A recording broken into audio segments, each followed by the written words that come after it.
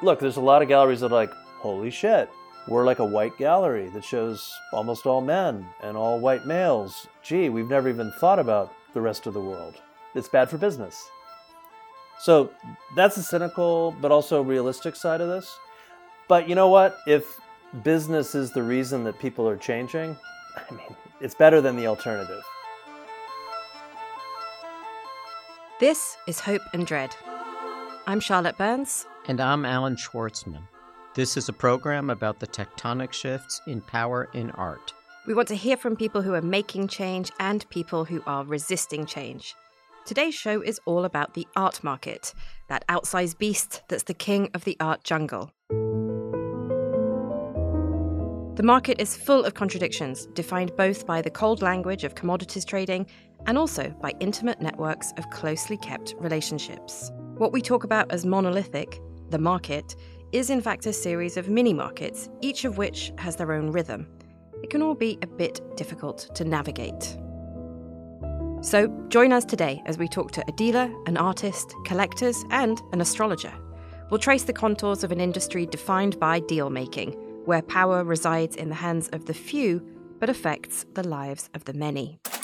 Let's open the bidding at 10, 11. Macklow Art Collection brings in $676 million at New York A. The competition to put a red sticker on a masterpiece indicating it has been sold was more heated than ever. 15 million Hong Kong. 15. The I've final taken bid, 15 in Hong Kong. David, Now you're 16. $69 million. Sold to you out there online. Thank you. The consumption of contemporary art has become a global phenomenon, albeit a relatively recent one. The art market used to focus on brown furniture and old masters, but over the past few decades has morphed into a different animal altogether. Now it's changing even more. There's the market for modern and post-war art, which functions as it always has, although it has gotten focused much more on top-quality works by the most significant name-brand artists. And then there's the contemporary market, which is changing that much more rapidly than ever before. In fact, it's challenging the values of that other market. We're in a moment of massive shift. I believe that art is at the beginning of a very large transformation that is going to change how value gets determined. We're going to go into much more detail in the next episode on the very contemporary art market in a one-on-one conversation between Alan and I. But for those less familiar with the art market, today's episode asks, who wields the power? Who are the key players on the stage? Dealers say it's the artists say it's the collectors say it's the dealers, and so on. We asked Tim Blum, co-founder of Blum & Poe Gallery, which was founded in Los Angeles 28 years ago and now has bases in Los Angeles, New York, and Tokyo. The artist has the control, and artists and their studios should be more and more directing their lives, careers, and activities with the advice of their select group of global dealers. That is the best way for the artist. And I think if you always follow the artist and are bluntly honest about how the system works, it's the best way. Indeed, important artists have a lot of power, or so says the mega dealer Larry Gagosian. In a recent interview with the Financial Times, he said the shift in power was not a good thing.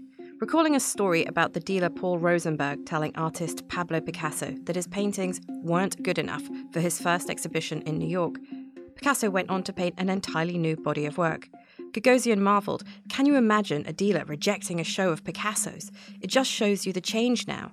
You walk into an artist's studio, maybe it's really not good work, and it's, oh, I love what you're doing. Even the most powerful dealers in the world can lose an artist simply by offering some critical advice. So, is it plain sailing for artists? Well, power is more complicated than that. Here's artist Issy Wood on the realities of being a market darling and finding out collectors are flipping your work at auction. It can become a full-time job trying to bury your head around this stuff, and so very occasionally I'll run at the problem and really force myself to think about how it feels to have work at auction. One came up recently, and all I see is who I'm trying to emulate and the struggles and how broke I was because the paint is so shitty, and to see that monetized 5 years after the fact feels really grotesque. The heat in the market brings out all kinds of vile behaviour. In her book, But Who's Counting?, a collection of blog posts between 2019 and 2020, Issy Wood personifies the avaricious collectors as as Marlboro men, riding across the plains of the art market looking for prey. Here's Issy reading from her book. Post number 33, Strong and Tough. Today I learned there are a few more frustrating combinations than maleness plus knowledge of the art market plus boredom. Now our world has become a kind of buffering desert screensaver. The cowboys are riding out with their big lassos, and how different are those really from nooses, hoping to catch something promising for their dusty ranches, and they're chewing on those cocktail sticks you sometimes see cowboys chewing on in lieu of a Marlboro. Issy writes that the days of an artist remaining oblivious to their output as a monetizable commodity are long gone. For her, it's important to try to keep the demands of the market at bay and maintain her focus on the work in the studio. Finishing a painting and quantifying it feel mutually exclusive. I'm old-fashioned that way. Sure, I could make it rain in my mind when something sells, but I'd need a shower soon after. I could eschew my dealers and peddle work from crappy JPEGs to whichever cowboy seems most fatherly, and wear low-cut Margiela for some ID magazine, London female artist to watch spread. But I'm already being watched, and I can feel it even in a fleece. I'm anxious not to gender all the collectors and advisors and dealers and lapsed auctioneers who give me grief, but the ones rearing their head this COVID season are, whichever way you slice it, men. Much of the attention comes in the guise of support.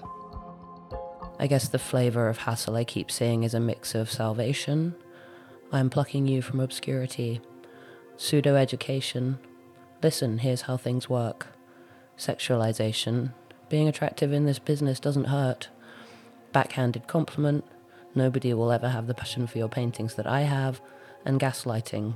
Don't flatter yourself into thinking you're the only good artist out there. Of course, this wouldn't happen without a motive, and I'm beginning to realise it goes beyond mere access to a sales PDF, though buying a painting is the crux of it. Being denied one through the official channels is why the lasso comes out. Nope, they want to be able to say in 5, 10, 20 years that I would be nowhere without them, that they were instrumental in shoehorning my life's work into the canon, that they were restrained enough to see past whatever sexual attraction cropped up in our early WhatsApp messages to my real artistic talent. In short, they were able to see the wood for the trees. Being in demand can be flattering, but can also lie one step away from being seriously harassed. I make the mistake of entertaining aggressive, abusive, agenda-soaked flattery every time. It has the mouthfeel of love. Because if the paintings are an extension of my psyche, surely the cowboys want me. Perhaps I'm the outlier to the whole commodity racket, that just this once they're buying with their hearts. I begin to fill the gaps missing in my art market fluency with magical thinking, not realise I'm guilty of the very entitlement to exception I despise in these characters, and that this deep-pocketed male quasi-mentor, wide-eyed female naïve dynamic is as old as water. So now it takes one of the cowboys, say, secretly bribing existing collectors for a painting, or threatening me with doom via text, or attempting to poison me against my collaborators, or yelling at me over 12 voicemails, or asking me for naked photos whilst assuring me they're all business, or matching with me on a dating app and getting to know me before asking whether work is available for me to snap out of it. V texted me the other day, I'm getting so many inquiries for your work even during a pandemic. It's crazy. At the time I was flattered. Now I'm wondering whether it's because the work is good or because people are bored and my stock is up. I hope both can be true at the same time, because if not, the next 60 years are going to break my phone.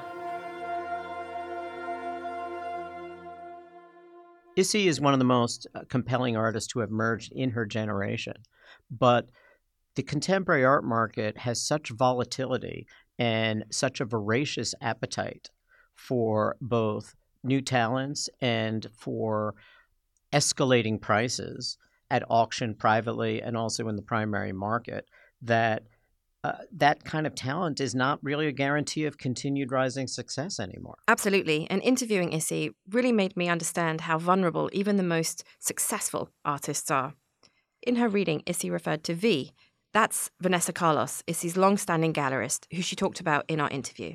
I can never say for sure, but it feels like the combination of Vanessa being a female dealer and my being a female artist, maybe telling men who have never really been told no, no, that's what you get. I wish it wasn't what you get, but maybe that's what you get. This brings us to the power of the dealers. The relationship an artist has with their art dealer is crucial. In the best of situations, it's far more than a transactional relationship. It is as much a psychological and a parental one. There are people who believe that the primary market, which is the market in which artists are represented and their work is introduced, is a dying phenomenon. There are many who would love to kill it off. But those intimate relationships that are really one-on-one and that are rooted in supporting an artist in so many ways, they cannot be replaced with a market. I could not do it without Vanessa's help. And though she would never stand against my will in the way of my saying yes to anything, she will help me unpick a little of why I'm maybe so eager to say yes. And it's usually, when we get to the bottom of it, it's my own sort of deep-set panic about this being the final opportunity that I ever get, and do I not want to make hay while the sun shines, blah, blah, blah. And the more I say no, and the more I realize that my no lands in an okay way, and that my being and my value as a person don't crumble as a result, then the more confident I feel in saying no the next time. And so it's this strength training. The power to say no is sometimes all I have, and I wish it wasn't all I have.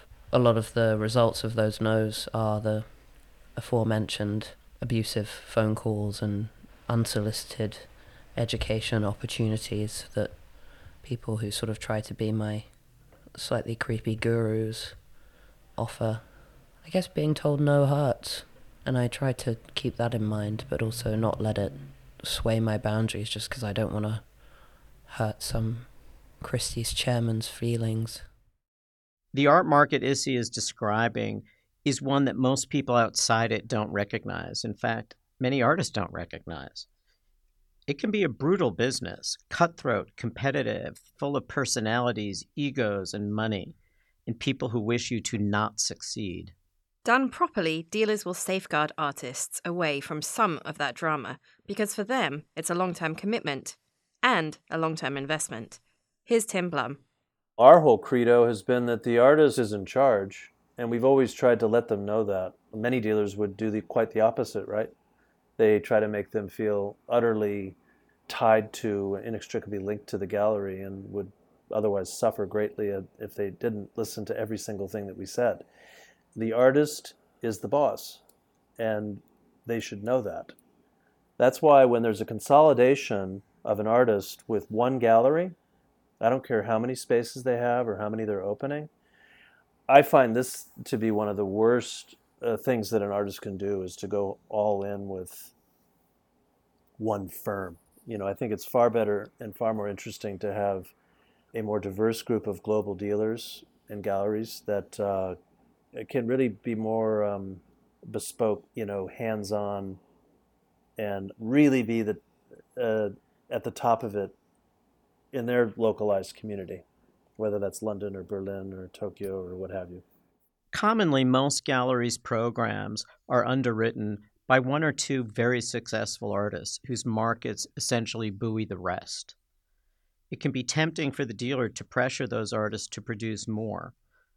Supply is the issue in the current market, not demand. Knowing which works to put out into the world and which to hold back can be the difference between great confusion and great clarity about an artist's significance. And sometimes it's better to just sit on your hands for a while. Strategy is key. Here's Issy Wood again. I make a ton of work, and if anything, Vanessa says, please make less, regardless of how much is in the studio. A tiny fragment will make it into the world, fiscally, or even visually. So it's sort of baked into our process of working together, where there are 100 paintings and I get to pick first which ones that I want to keep, which is something I'm learning the value of, and which feels more possible now that I have slightly more financial stability and she'll only ever bring into the world what I'm comfortable with. And if anything, I'll want to put more in the world than she wants to. And she was the first gallery I ever worked with, and I hear stories, but I don't know what it's like to work with a different kind of dealer. I don't know what it's like to have money kept from me. I don't know what it's like to be pressured into making enough money to keep a whole gallery afloat. Issy joined the gallery straight out of art school. It's the old model of art dealing, in which artists and their galleries grow up together. Which is, unfortunately, a model that is mostly dead. Here's the collector and philanthropist Larry Marks, who's on the board of directors at the Hammer Museum in Los Angeles. It's got to be brutal as an artist because the power of the galleries has become really disproportionate, I think, to the role they play in the whole ecosystem of the art world. Sorry to all my gallerist friends, but I often feel like the gallerists are as much influencing the output of the artists, not only in terms of content, but size, everything. And I'd much rather let the artists develop on their own than at the behest of some behemoth gallery with locations all over the world. But I do feel that artists have lost power in the whole thing, unless you are a David Hammonds and can kind of call the shots. But for younger artists in particular, they're really at the mercy of a lot of these galleries, in my opinion. Gatekeeping can go two ways. A dealer holding back access to their artist to stave off predatory behaviour can also be a dealer controlling the market in ways that are frustrating for buyers. Frankly, most other luxury markets don't operate in this way. Here's the writer, editor, and art collector, Roxane Gay. Well, galleries can be very exclusionary, and they make strange assumptions about who does and who does not have the ability to buy the works they have. And I have experienced quite a lot of terrible galleries. Well, not terrible per se, indifferent. And I suppose that's just an aesthetic that they curate, that they're into that. But I find that to be ridiculous.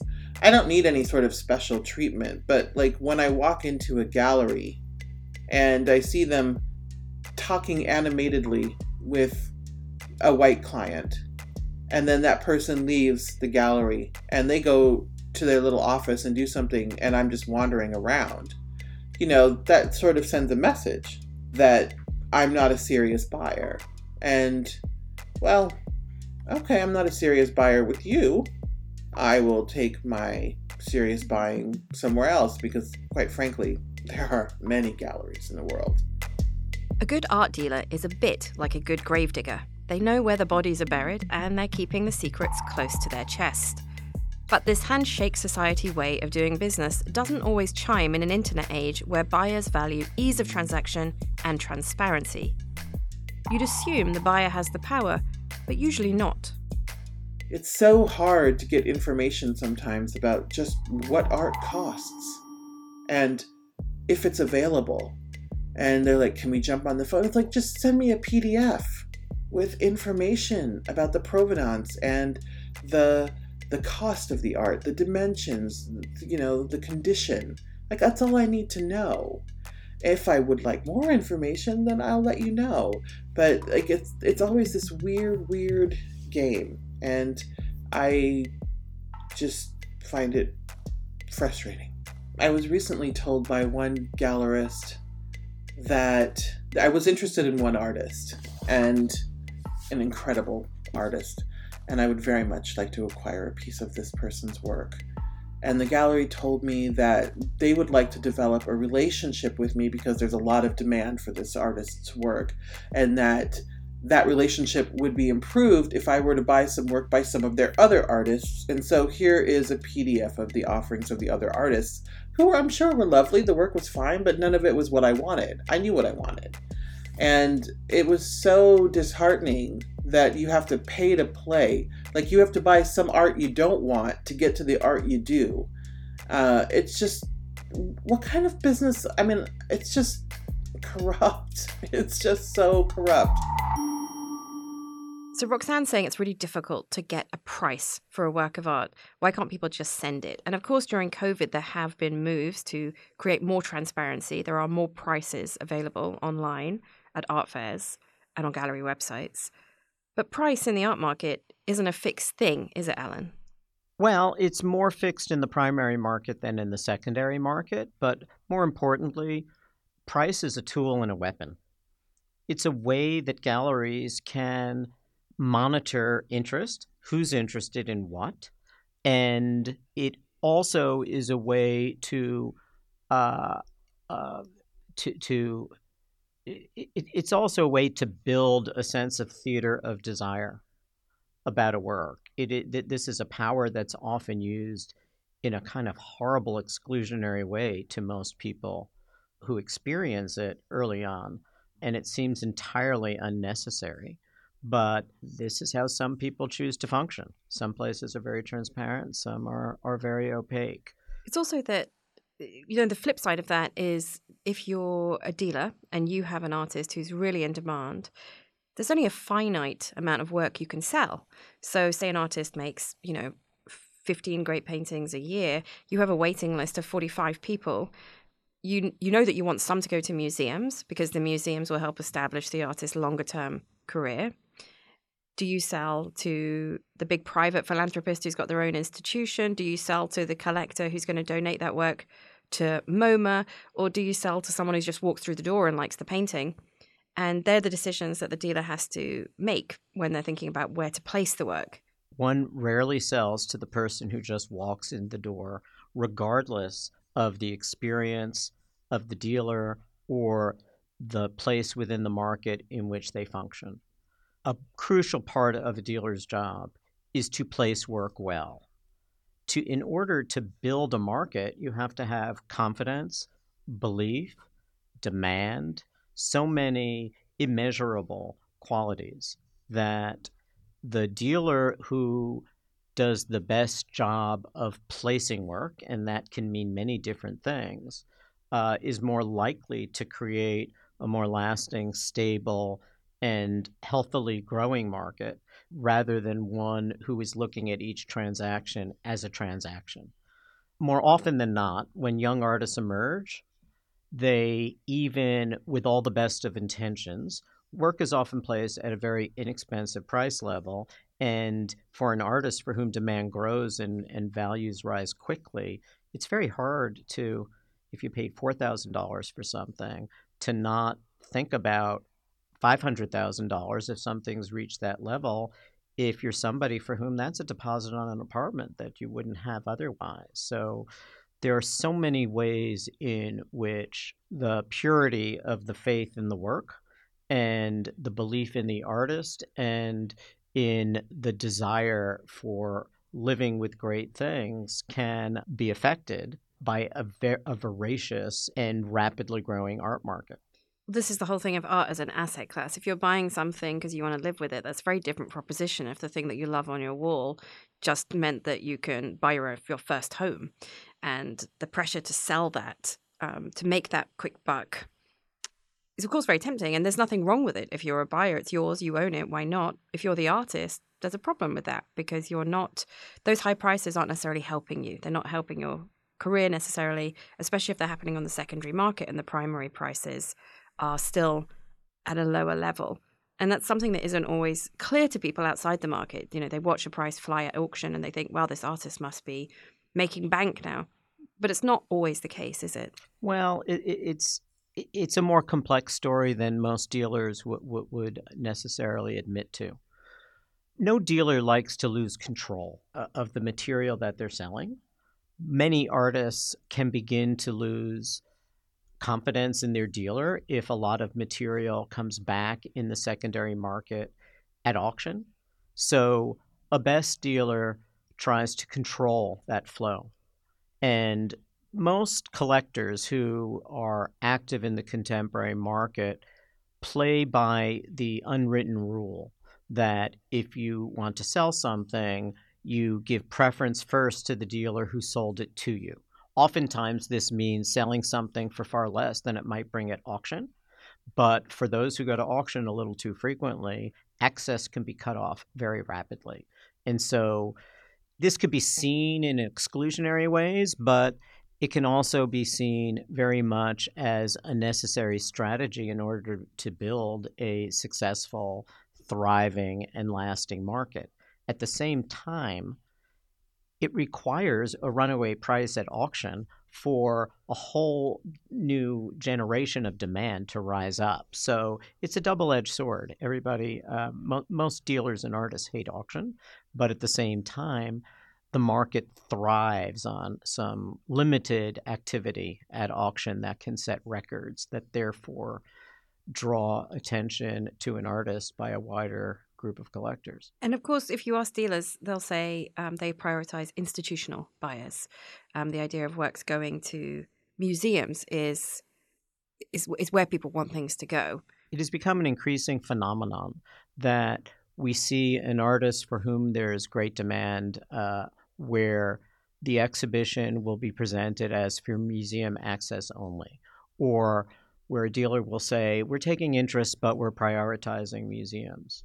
Sometimes this is overused, and it's not linked to the demand within institutions, and that gap can get quite annoying, frankly, for some dealers. But the side of it that's far more significant to notice is that museums have been on such a rapid rise in collecting over the last several decades that now they're starting to step back, and they're realizing the vast majority of the material that they own will rarely, if ever, make it to the wall for the viewer.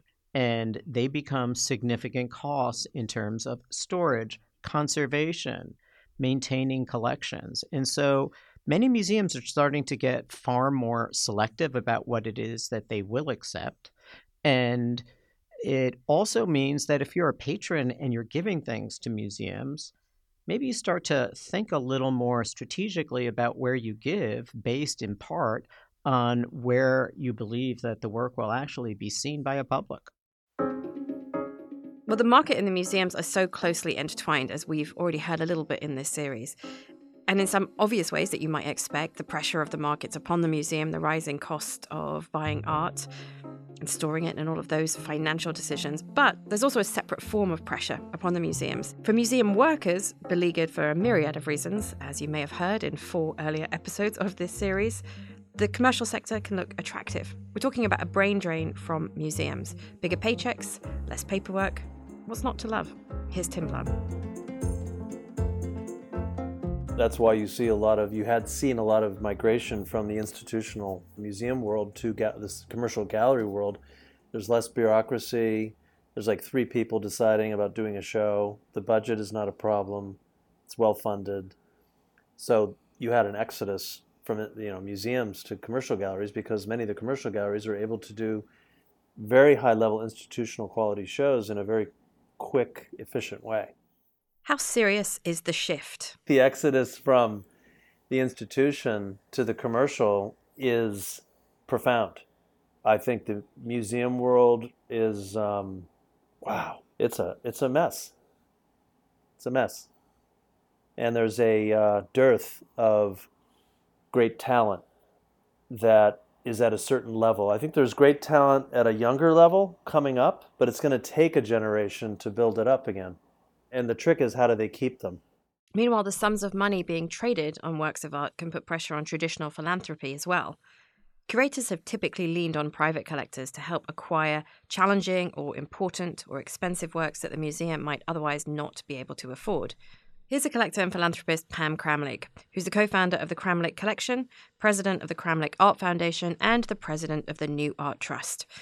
She's explaining here how the system works and the challenges it faces. That's where I think the collectors are really important, and the curators and the advice that they give all of us who are collecting, because that's how we have those works for the museum to be able to show to the public in context. I mean, that's what's really important. I think that's where we as philanthropists come into it. I think the confusion today is that we have an auction market that has put such prices and such monetary value to these works of art that we've sort of lost the real reason for them. I mean, all of a sudden, we're not giving them to the institutions because they're too valuable in our own collections. I'm not so sure that is productive either. And, then we've got the government weighing in on whether they make it more advantageous to do that or not. And so I think we're dealing with a lot of stresses and strains in the world out there that are making the whole art platform very difficult to navigate at this point. The collection that Pam has put together over the last several decades is one of the most significant that has been formed in the post-war period, and that's because she has focused on mediums that ordinarily have not had much commercial viability, but that have been very significant within the development of art from the mid-60s to the present, and that's focusing on video, film, and other media. So if she had not committed her collecting life to putting together the New Art Trust and the Cramley Collection, this simply would not exist in any museum. The fact that the collection is gifted to 3 different institutions and collection sharing is much more viable when it comes to digital works than to, let's say, paintings that could be seriously affected by a lot of travel. Then she's really leveraged this collection in a most effective way for institutions. The problem with the market dictating taste is that the market tends to favor the less risky and potentially less interesting art. The other thing that the New Art Trust has done is really pioneer institutional thinking about conservation and safeguarding of best practices around new media works that tend to be more frail. How do you keep them? How do you maintain them? So that's a private collector who's helped spearhead institutional sort of longevity for these works. And you talk about the risk of things. And I will never forget a curator running around at an Armory Art Fair years ago. And I said, what do you think of the fair? And they said, there's a lot of painting. And I said, yeah, and what do you think of that? They said, well, we always call it cash and carry art. So, yeah, speaking to that point about risk-taking and what the market sees. Here's Kathy Holbright, the executive director of the Robert Rauschenberg Foundation. The market is inherently a conservative force. I mean, people don't go into the market to lose money. They go into the market to make killings. And I think that has not really given the art world a very secure foundation for improvisation or collaboration or not knowing all the values that I think are important. It's prized again on certainty, just like the educational system is. So why is that? And the only answer I have is that somehow capitalism really has failed us. I'm a capitalist. I believe in capitalism as opposed to any other system of governance, but I don't cherish the hyper-capitalism we're living with now, where the inequities are, like the Grand Canyon. You can't even see to the other side. It's so vast. And I think the art world perpetuates that canyon. It's been a period of reckoning in the art world. Financial value has historically been overwhelmingly ascribed to work by white male artists. But since the worldwide protests during the pandemic after the murder of George Floyd, an unarmed black man by police, many galleries were quick to say they wanted to better diversify their programs. How much of this, in the end, was lip service? Here's Tim Blum again. It's like, look, there's a lot of galleries that are like, oh my God, their self-reflection is on a very surface level. It's not like going deeply into the self. It's more like, holy shit, we're like a white gallery that shows almost all men and all white males. And gee, we've never even thought about the rest of the world, Asia or otherwise. We gotta fucking figure this out or people are gonna like disparage us and it's bad for business. So that's the cynical but also realistic side of this. But you know what? That's okay too. If that's what it takes, it's like that's where capitalism and business, it actually is oddly efficient on some level. It's a tectonic shift for sure. Either I've heard face-to-face or anecdotally collectors who are saying literally like, listen, we're not buying any more white art. We're buying only in some cases, Black American art, Black female American art, and or some sort of permutation within that. And that's, full on white trustees of major museums. Do you think it's a trend or is it a shift? Well, that gets into dicey territory. It's a shift and a trend.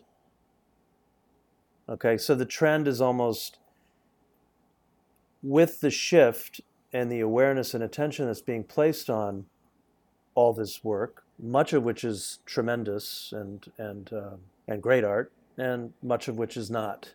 Markets are always so smart. They're smart on one level because they gravitate to that which is trending. And so, of course, the market has shifted dramatically. And I'm not one to judge whether that's a good or bad thing. It doesn't matter what kind of art we're all working with. There's trends that come and go. Always going to be some people that are going to get sucked in and spat out. That's just always the case. Doesn't matter when or where or how or why. But anyway, if business is the reason that people are changing, it's better than the alternative. If you're thinking, really, a caring, sharing, but still profit-loving future for galleries, you'd be surprisingly close to the bullseye. During the pandemic, a few galleries worked together to share information and shake the fog from their collective heads. Some of that collegiate vibe has stuck. Former competitors clubbing together? Here's Tim Blum on how a new gallery initiative came to pass. So that initial part was setting up a system to help make everybody survive. The family, the business, the staff. I was joining and starting numerous groups. The Gallery Association Los Angeles was founded during COVID. I'm the president of that. I'm in another group called the International Gallery Alliance, which is a global group. Started mostly in London, in fact. It's more like a union for global galleries. The New International Galleries Alliance, or IGA, is a non-profit collective of art dealers who've united to combat together the various challenges they're facing. From banding together to talk about shipping costs, to sharing information on more eco-friendly practices. From thinking about how to do business better in a digital age, to discussing NFTs. The goals are myriad, but they're collegiate. Unusually for the art world, the organisation is one of horizontal leadership. There are more than 150 members around the world, each of whom pays the same annual fee, which entitles them to the same vote and the same voice. Frankly, from my view, it was about helping all these young dealers that don't have the platform that we do. Now, importantly, this is like a union vibes. My whole trip was always that the idea of collaboration, cooperation, is the path forward for a global world and also for the art world. It's about creating a system in which people can work together to push and succeed together. Sort of fanciful on some level, but the feeling is quite positive. We'll see what happens come over the next year or two. This kind of cooperation amongst galleries is a reaction to the consolidation of power elsewhere by the mega galleries, the auction houses, and the art fairs. Other recent examples include Gavin Brown closing his gallery to become a partner at Barbara Gladstone in 2020, or the formation of LGDR in 2021, which was a joint effort by 4 dealers, Dominique Levy, Brett Gorvey, Amalia Diane, and Jeannie Greenberg. Or the joint venture by the mega dealers Acavella, Gagosian, and Pace, which was designed to compete with the auction houses for estates. But none of this is quite as new as it might seem. I spoke to the journalist Melanie Gurlis about this idea of collaboration and who holds the power in the art industry. Her new book, The Art Fair Story, A Rollercoaster Ride, was published in the US last week. Collaboration isn't that new. It's a word we use a lot at the moment. It's a great post-pandemic buzzword.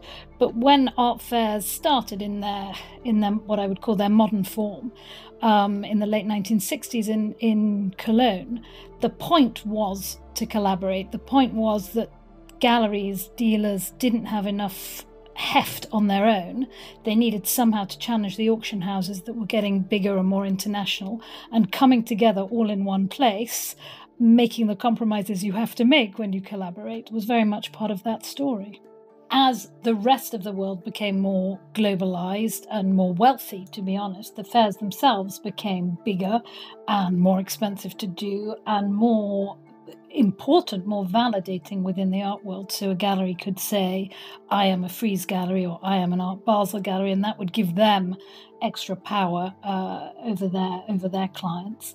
And as the fairs got bigger, they could charge more, and suddenly it became really quite difficult for galleries to justify the cost of doing a fair, being out of their own spaces, hosting dinners. I mean, the huge jamboree now around some of these mega art fairs, it's a completely different beast to, the 18 galleries that sat in Cologne in 1968. Art Basel launching the Miami Fair in 2002 was really the first time that an art fair brand went international. But what was happening in the outside world is this growth of the experience economy, people wanting to have a bit more fun. This is boom, boom, boom time at the turn of the millennium. The next year you get Frieze, which absolutely benefited from London becoming a banking capital in its own right. And it was very much the financial class and the aspirational class that throughout time actually has, in terms of the buyers of fairs, and this is another problem I think for art fairs now, is an erosion of these middle classes. But you've got younger people making more money and wanting to spend it on beautiful things. COVID obviously put a stop to it, but things were already a little wobbly. We had a 2008 crash, and I don't think the art market fully recovered, or its trajectory of growth, I think, stopped then. We've had ups and downs within it. You've had this extraordinary inequality within it. So you're getting the rich getting richer.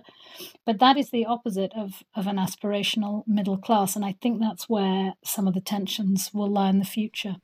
It's also tied as well, if you think about the growth of all of those fairs across Asia, across the kind of BRIC economies, and all of those buyers coming in, that is, like you said, tied to this phase of a kind of neoliberal globalist worldview that the art world very much benefited from in terms of its expansion.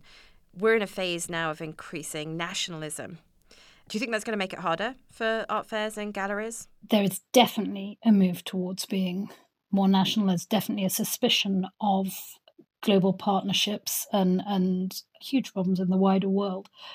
You will see fairs become more national. And listen, if your fair is in the middle of Switzerland, that's not a bad place to be. National kind of includes Germany and, the Southern Rhine area and all these phenomenally wealthy places.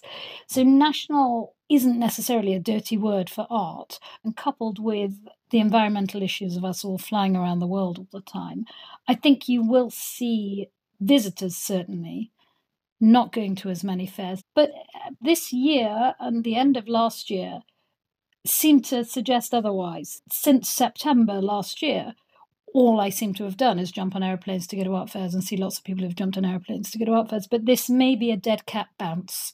We may all just be so relieved that, our 2 years of purdah are over and everything, we can have fun again.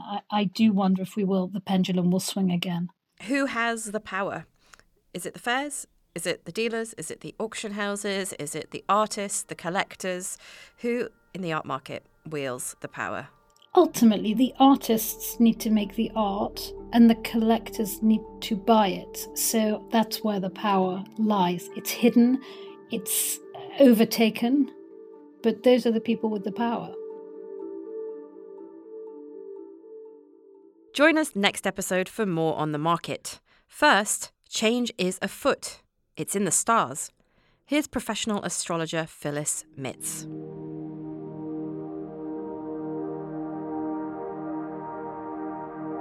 There's a leap going on, not only in the inventiveness, but in human beings valuing art itself. And the interesting part of that is what people will be willing to pay for art. Because there's another planet in the solar system, Uranus, that has to do with awakening and shakeups and technology.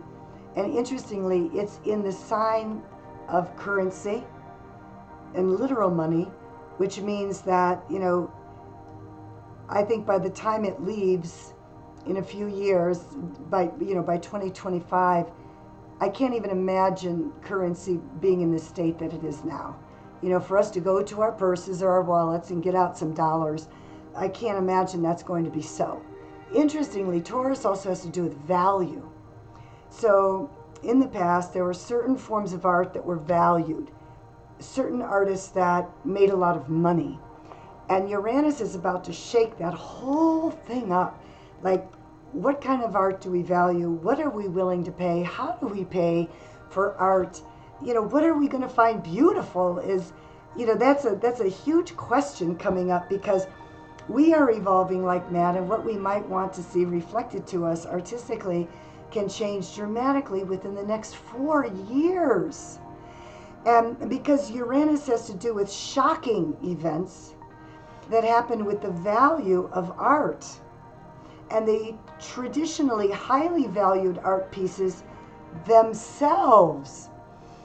Because Taurus has to do with, the luxury items. Let's call some art a luxury item, right? And if there's a planet of radical change running through that it's suggesting that the status, the nature, the currency, the commerce of what's considered high or expensive or luxury, the luxury world of art, there's something that's going to radically change there. And I think that could happen by the end of 2022, and then reverberate, of course, through 2025. But something is up there. Something is trying to break through.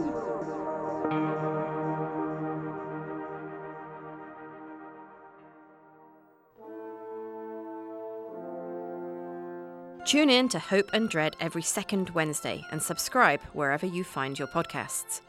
Follow us on social media for related show content and tell us what you think at @and_media. Hope and Dread is brought to you by Art And, the new editorial platform created by Schwartzman And. The executive producer is Alan Schwartzman, who co-hosts the show together with me, Charlotte Burns of Studio Burns, which produces the series. Robert Bound is our associate editor. Holly Fisher mixed and edited the sound. Additional research and support has been provided by Julia Hernandez and Ali Nemerov, and theme music by the inimitable Philip Glass.